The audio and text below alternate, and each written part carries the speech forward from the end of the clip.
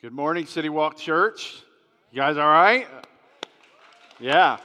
They put, the clock is right here. It's so much closer to me on this day. So if I go over today, it's like, come on. It's right here. They can flash, stop talking right here, and I can see it and ignore it every time. Well, thank you guys for being here. I know today was a little different day, being on the opposite side of the campus. If you have kids and you had to run the marathon to get to the kids' room, God bless you. You've already got all 10,000 steps in for your day. You can go eat as much as you want for your Mother's Day lunch. But we're thankful for the school and just how they were able to flex a little bit with us and allow us to use this space. Next week on May 19th, as you probably know, we've talked about it for several weeks. We're going to have a really special day at City Walk Church. We're going to have a day where we leave our church clothes at home and we come here and we serve our school. And so next week we'll be back on the other side of the campus, but instead of going in and singing and listening, we got 3 or 4 projects that we're going to take about an hour.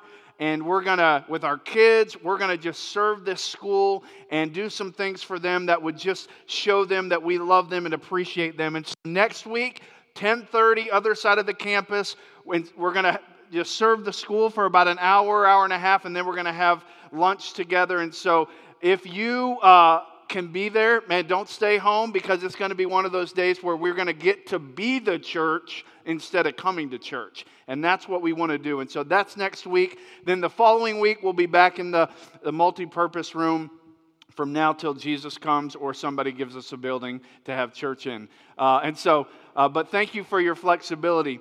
The last few weeks, if you've been here, we have been doing some questions, working through some questions that all of us have had, whether you're somebody who's a longtime follower of Christ, or maybe you're here today because your mother-in-law told you if you wanted lunch, you were coming to church, and so you came with because you thought, man, free lunch out of this deal. And so it doesn't matter why you're here, probably all of us at some point have grappled with some big questions about God and about Christianity. And our goal over the last couple weeks in this series hasn't been to kind of answer all the questions real cleanly and put it in a real nice box with a bow on it and all go out and understand everything. But our goal has been to maybe look at some perspectives and insights about some of those big questions that we may or may not have looked at before. And unfortunately, the church has not always done a great job being a place where you can bring your questions, where you can bring your doubts, where you can have conversations about some of those things. And so this series has been really helpful to all of us, whether you find yourself in the lane of skeptic, and maybe you're here and you'd say, you know what, for me, Chris, I don't buy into this whole Jesus thing. I may be investigating faith. Maybe you're atheist or an agnostic, and you'd say, you know what, I'm here, but I don't buy into all this. And if that's the lane that you're in, what we've tried to do for you is just ask you, hey, would you be willing to maybe question some of your questions? Would you be willing to maybe lean in a little bit and maybe doubt some of the doubts that you've had? And if you're somebody that you'd say, Chris, I find myself in the lane of longtime follower of Jesus, and if that's the lane you're in, then what we want you to do in this series is understand why you believe what you believe and really be able to articulate why you follow Jesus. And so whichever lane you're in, this series is for us, and we've asked ourselves some questions that we've all had. The first week we talked about pain and suffering. And no matter what lane you're in, you've at some point in your life, you've watched something on TV happening in another part of the world, or you've experienced something in your own life and you've said, why God? Why is this happening? You may not even totally believe in God, but you've said, why? This isn't right. How could you be good and powerful and that be happening? And so we unpacked that question a little bit the first week.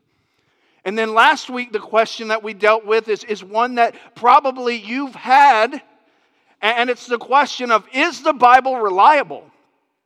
Can I trust the Bible? The idea of the Bible says is not a good answer. Why does the Bible say that? Why do you believe that? And for some of us, man, you may have grown up in a situation where you were just always taught the Bible's God's Word and you just took it as is. And last week what we tried to do is take off the church and pastor hat and put on the intellectually honest hat and grapple with that question. Is the Bible, from an intellectually honest perspective, is it reliable? Is it reliable compared to other historic documents? Is it reliable? So we unpack that. And this week what we want to do very quickly is we want to unpack another question that you've probably had, and it's simply this. What is the starting point for Christianity? You say, why would we ask that question? And here's why. Because it's probably not what you think it is. And so you may be someone that's skeptical of Christianity and maybe skeptical of faith, and you possibly could have walked away from Christianity for the wrong reason. You might have walked away from something that isn't even the real foundation of this whole thing. And so what is the starting point for Christianity? Everything has a starting point. You had a starting point. You might have been planned, or you might have been unplanned, but you had a starting point. Somebody might have had too many drinks one night, and that might have been what your starting point was. But at the end of the day, every single one of us had a starting point. Your marriage, your relationships, your career had a starting point. And if you decide, if you're skeptical of faith, if you decide to engage Jesus and really become a person of faith, it should and will have a starting point. And we want to talk about that. Because according to kind of how you grew up, you probably were given kind of a framework for faith. Where somebody gave you kind of a framework that you had to fit everything right in. And the framework had statements like this. The Bible says God is good. That was, something you were taught when you were young, and it was kind of part of the framework. The Bible says God punishes evil and rewards good. Some of you were somewhere where somebody preached like fire, hell, brimstone, and you literally had hell scared out of you. I mean, and that's the framework you grew up in. You probably, like I was taught, the Bible says that God answers prayer. That was part of the framework. The Bible says God speaks, and that was part of the framework, and there was Bible stories to go with that. And I'm not saying those things aren't true, but you probably were given some type of a framework to kind of fit faith in. And according to your tradition, you may have even been given like your tradition's favorite version of God. So your tradition might have had a kind of a favorite go-to version of God. For some of you, the version of God you grew up with was the hedge of protection God. Like every prayer that you ever heard when you were growing up, people were praying for a hedge of protection. And you're like, what is that with the bushes? I don't understand the hedge. If I want God's protection, can I get an army, not a bush? And that was what, man, everybody was praying a hedge of protection around you. Or maybe the version of God that you kind of grew up with was the on-demand God. It's like, well, if I do this and I do this, then God's going to respond the way I would respond, and He's going to do this. And that's just kind of the version you grew up with. It was kind of God's kind of 1 + 1 = 2 all the time with God. So if I do this and this happens. You might have grown up with kind of the emotive God. Everything was deep and felt, and man, the campfire, and you threw your stick in, and that song, and the way you felt during that song, and that conference you went to, and everything was like, man, I feel God. And again, nothing wrong with that, but that for you might have been the version of God you grew up in, and then there was a time that you didn't feel God, and you started to question. And so all of us grew up with some type of a framework, whether you are a follower of Christ or not, to kind of put faith and the starting point of it kind of in that framework. But then something happened. You grew up. And your childlike faith didn't do as well under the rigors of adult life. and you started to say, yeah, God is good, but I've seen this, and I've seen this, and I've seen this. God punishes evil and rewards good, but I've seen this, and sometimes it seems like it's the opposite. God answers prayer, but you know what? I prayed that family wouldn't go through what they're going through, and they still did. And I prayed the diagnosis wouldn't be what it is, and it is. And I prayed the relationship wouldn't break up, and it still broke up. And so you have this childlike faith and this starting point, this framework. Now you're an adult, and you're asking yourself, it's not making sense like it did when I was a little kid. And what started to happen was your faith began to maybe get chipped away a little bit. And maybe you can relate with a girl named Karen Armstrong. She said it this way: many of us have been left stranded with an incoherent concept of God. We learned about God about the same time as we were told about Santa Claus. But while our understanding of the Santa Claus phenomenon evolved and matured, our theology remains somewhat infantile. Not surprisingly, when we obtained intellectual maturity, many of us rejected the God we had inherited and denied that He existed. And so the reality is everything around us matured, but our view of God and the Scriptures didn't. And so some of you went off to college with this pat statement, the Bible says, and somebody started to question you, and you folded because they didn't take your answer, well, the Bible says.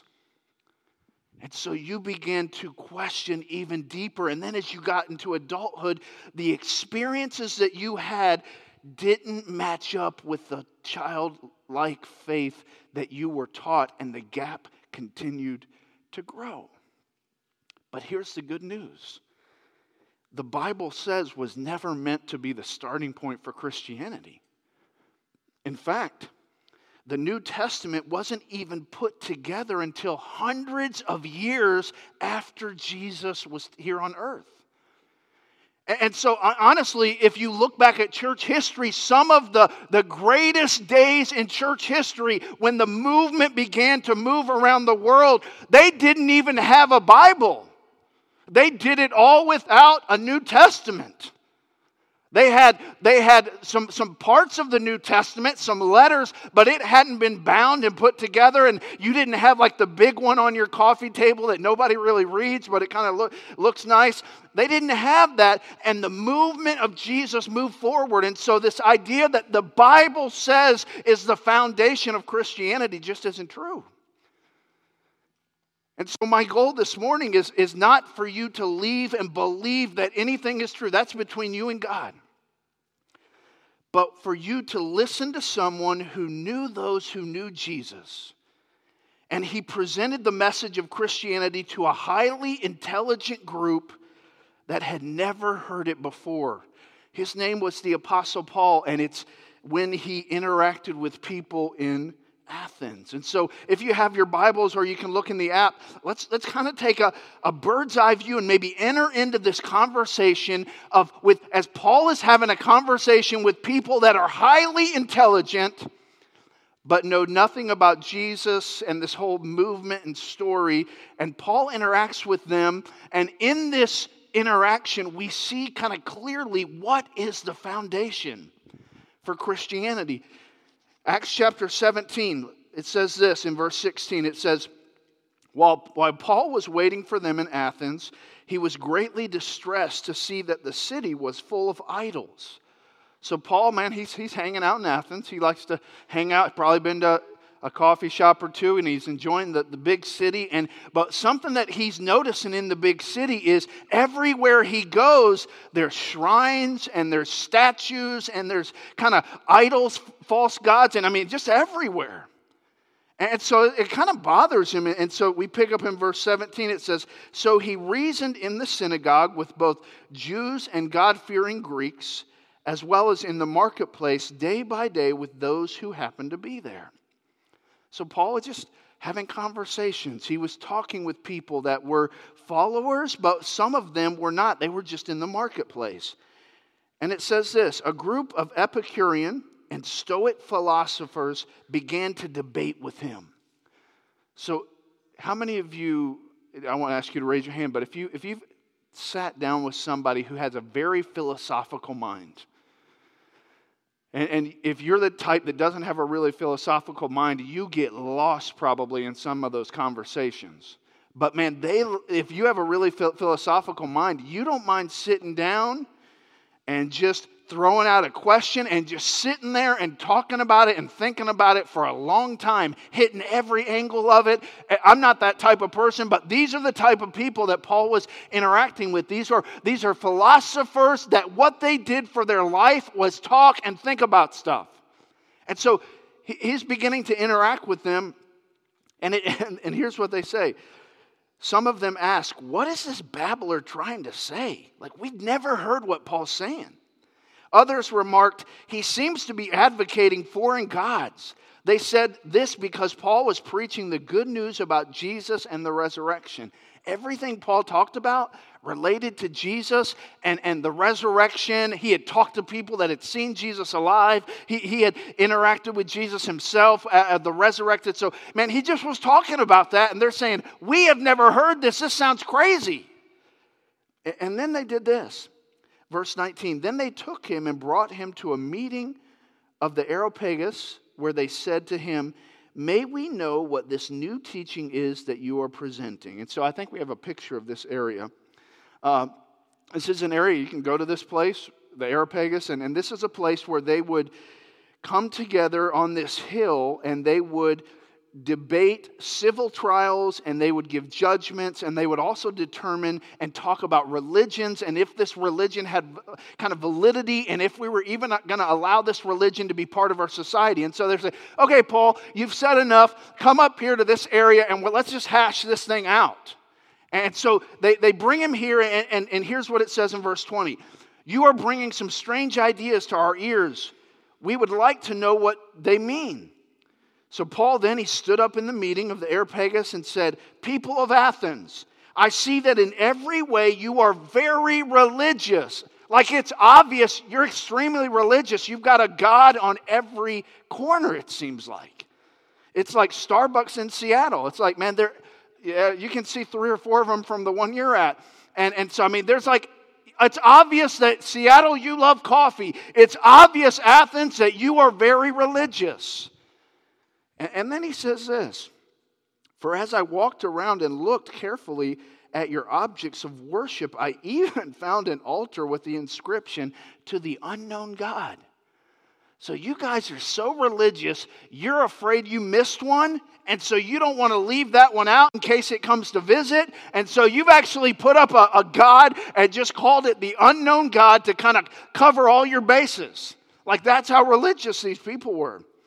Just in case this God happens to show up, because these people, as smart and wise and philosophical as they were still uncertain. Similar to us. I mean, there's a lot of uncertainty in religion. That's why you have people that they go to church on Easter and they go to church on Christmas. They don't really know why they go, but they just feel like that's what they're supposed to do. They may not even believe in God, but there's something in them that says, yeah, I probably should do that. That's why you have people that wear crosses, and they just wear the cross. They're not really sure what it's all about, but they know that's kind of an important symbol, I think, so I'm going to wear it around my neck. It's why people pray to a God they don't even believe in. I mean, you have people, man, when they're going through a hard time, they're praying to God, they're asking you to pray for them, and they don't even believe in the God. But they just feel like, because there's a lot of uncertainty. And so Paul, instead of avoiding that uncertainty, man, Paul, he leveraged it and he kind of leaned in to the uncertainty that these very wise philosophical minds had. It says this, so you are ignorant of the very thing you worship. Like, you're real smart, but you're not even sure who you worship. And this is what I'm going to proclaim to you.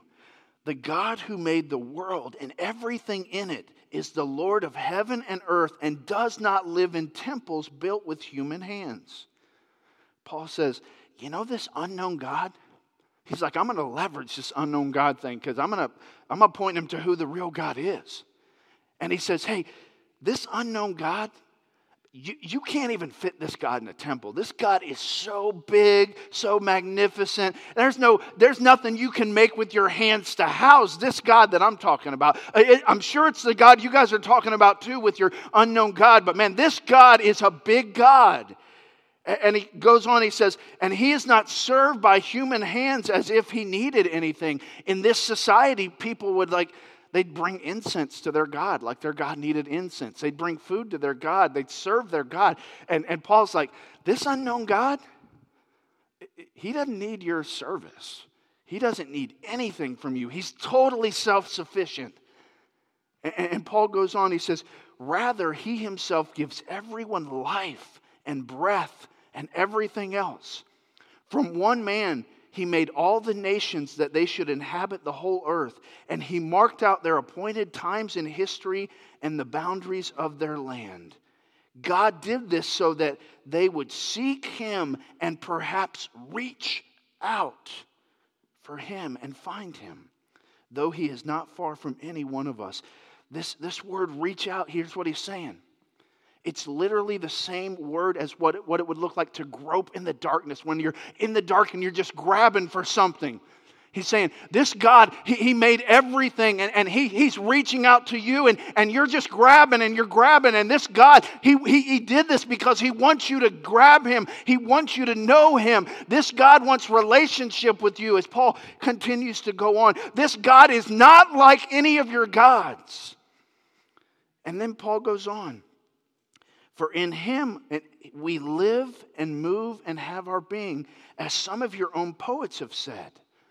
So Paul moves away from Scripture and he goes to some of their philosophy and some of their poets, and he quotes their own people back to them. And then he says this, therefore, since we are God's offspring, we should not think that the divine being is like gold or silver or stone, an image made by human design and skill. In the past, God overlooked such ignorance, but now he commands all people everywhere to repent.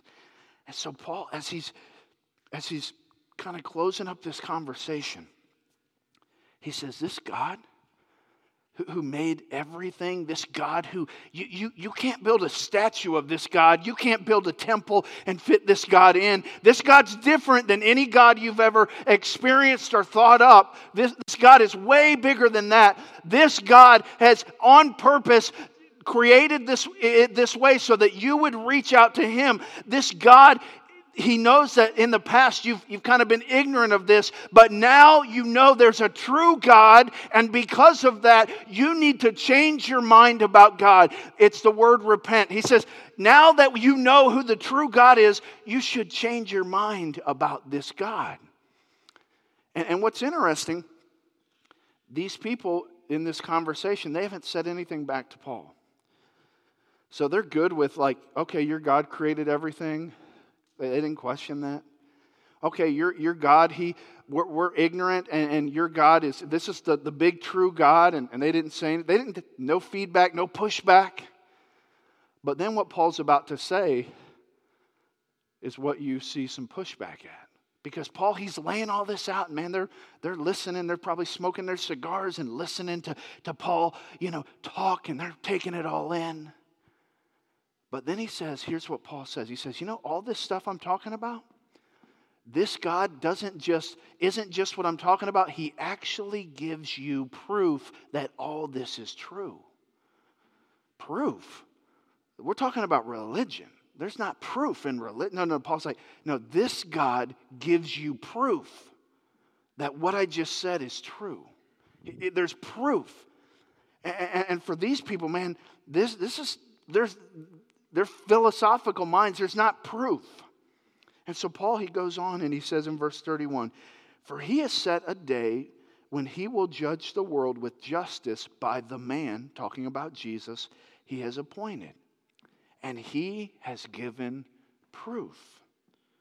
See, that's why this unknown God thing for them, that's why they even had it, because they didn't believe in proof. Like, you can't prove this. That's why we have to have a kind of like a security blanket, like a catch-all God, just in case we miss one. And Paul's saying, no. This God actually gives you proof. See, proof moves us from this hope-so religion to a know-so. And so what's the proof? And he says this, he's given proof of this to everyone by raising him from the dead. So Paul's saying, you know, I didn't read about this. I didn't hear somebody that told somebody that told somebody that told somebody about this. Like, I talked to somebody that saw the empty tomb. I actually interacted with the resurrected Jesus. So when I'm talking to you about proof and how this God that has created everything, this God that loves you, this God that has actually created this system to have a relationship with you, He's done all that, but He's actually given proof, because I know you're going to be skeptical of it. So this Jesus actually went to the cross and rose from the grave, and you can go talk to people about it. You don't have to guess. You don't have to believe me. Go talk to the people that saw Him. He's given us proof. He raised Jesus from the dead to give us proof that He is who He claimed to be. And it says this, when they heard about the resurrection of the dead, they fell on their knees and repented and set about destroying their idols and altars. And that whole verse is absolutely fake. Wouldn't that be a cool way to end this story? Like, if it was just a cute Bible story, that'd be a really cool way. Okay, oh, he talked about the resurrection, and man, they all like, yes, we're in, sign us up. We're tearing all these idols down, we're all in. But that's not really the verse. That was a fake verse. That was the Chris Fincham version. Here's what the verse actually says. When they heard about the resurrection of the dead, some of them sneered. Of course they did, because dead people stay dead. But others said, we want to hear you again on this subject. At that, Paul left the council. So most of them said, you know what? We were with you till you started talking about people raising from the dead.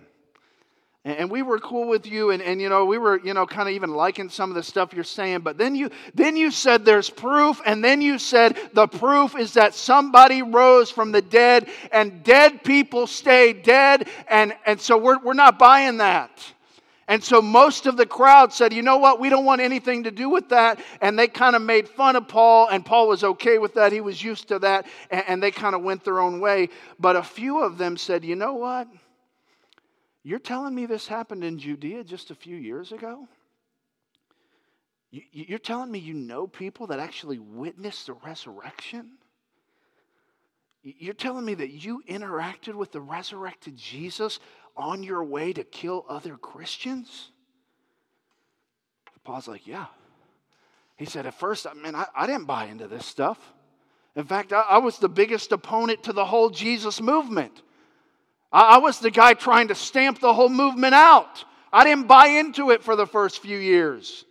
And then I interacted with the resurrected Jesus, and that changed everything. All the stuff that I had heard about and kind of thrown to the wayside when I interacted with the resurrected Jesus. And then I had a conversation with Peter and John and Luke and Mark and James, Jesus' brother. And I began to talk to them, and they told me about Jesus and the resurrected Jesus. It changed everything for me. And Paul says, you know what? God's done this because He's given us proof, because He wants us to know, man, He knows us, He loves us, and He can be known. See, your starting point for the Christian faith is not the Bible. As much as we love the Bible, that's what we talked about, why we believe it's true last week. But at the end of the day, the starting point for the Christian faith isn't just, hey, just believe or just have more faith. No, the starting point for the Christian faith is a question. Who is Jesus? Who is Jesus? It's personal. See, when Paul has his one opportunity with people who don't know anything about the story, He starts with creation. He talks about how God cares and how God revealed himself through a man, Jesus, and that there's proof because this Jesus rose from the dead. See, the starting point is a question. And it's when we answer that question that many of our other questions take care of themselves. It starts with the question, who is Jesus? And so, think about this. What if you walked away from a system, a church, a group, Christianity, and it was never about those things? What if what you truly walked away from was a person? Because this whole thing was never about a system. This whole thing was never about a specific church or a way of life. What if you're rejecting an actual person, Jesus? What if what we're resisting is not a system or a church? What if we're actually walking away and resisting Jesus? And I think for Paul, he wanted to be so clear because he was talking to people in this case that were philosophical. They were smart. Paul was brilliant himself. And he wanted them to know, man, this God's not like any of your gods. He loves you. He cares for you. He created you. And He gave you proof that He loves you, cares for you, created you by raising Jesus from the dead. And the starting point to this whole thing is, who is Jesus? So if maybe you're here and you're kind of find yourself in that skeptic lane. If anything that I just said is true, don't you owe it to yourself to ask, who is Jesus?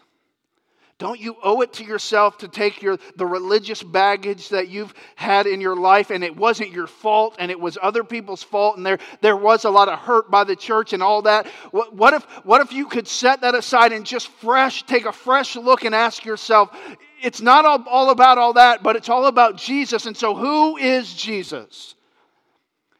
Because when we look at that, and for most of us, if you're skeptical, there's probably a little bit of an internal battle already going on. And maybe on the outside we keep it cool and we keep it like we have it together, but on the inside there's an issue, and maybe the issue isn't about the system or the church, it's about a person. And so maybe we take a fresh look and just say, hey, I'm not signing up for anything yet, but I'd be willing to take a fresh look at who is Jesus. And if you're a follower of Christ, maybe you say, Chris, I wouldn't put myself in that skeptic lane, but I would put myself more in the lane of I'm a follower of Jesus. I've followed Him for a few years. What if you made the pursuit of Jesus your highest calling?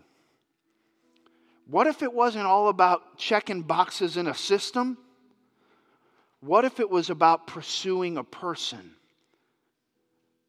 What if it wasn't about pursuing man's approval? What if it wasn't about keeping all the rules? What if we didn't make kind of that what we look at to make sure we're good with God? What if we just said, hey, I'm going to make this whole thing about pursuing a person, and His name is Jesus. I'm not going to make it about the system.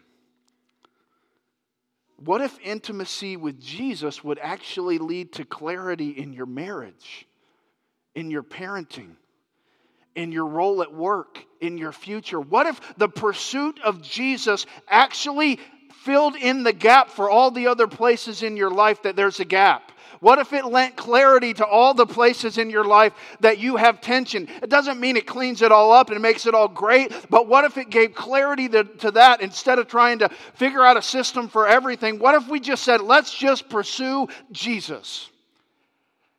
And what if the verse, seek ye first the kingdom of God and all these things will be added unto you, actually was true? What if it was? I said, this is not the Mother's Day message I thought I was getting this morning. But what if we just made it all about Jesus? And what if we said, hey, if you're a skeptic, man, investigate with us. Man, we don't have it all together.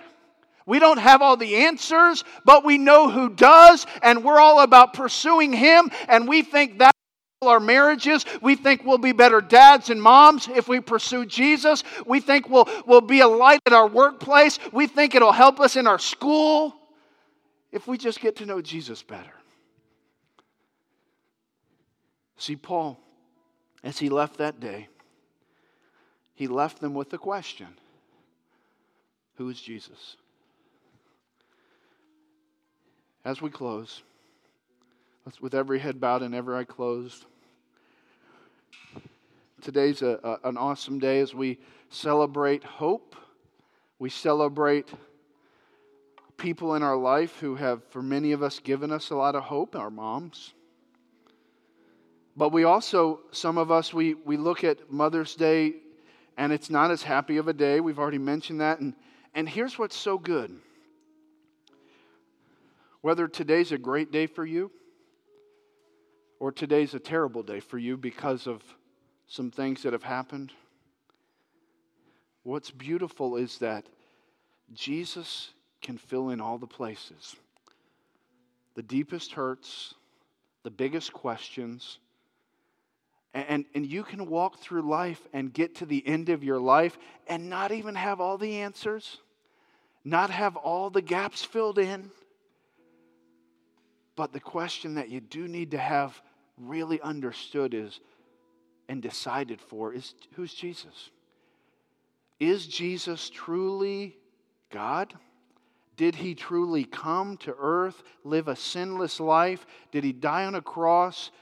And did he rise from the grave? And if he did, it changes everything. Lord, I pray for each of us as we have big questions. Lord, some of us in this room have been deeply hurt by people that said they were doing it in the name of Jesus.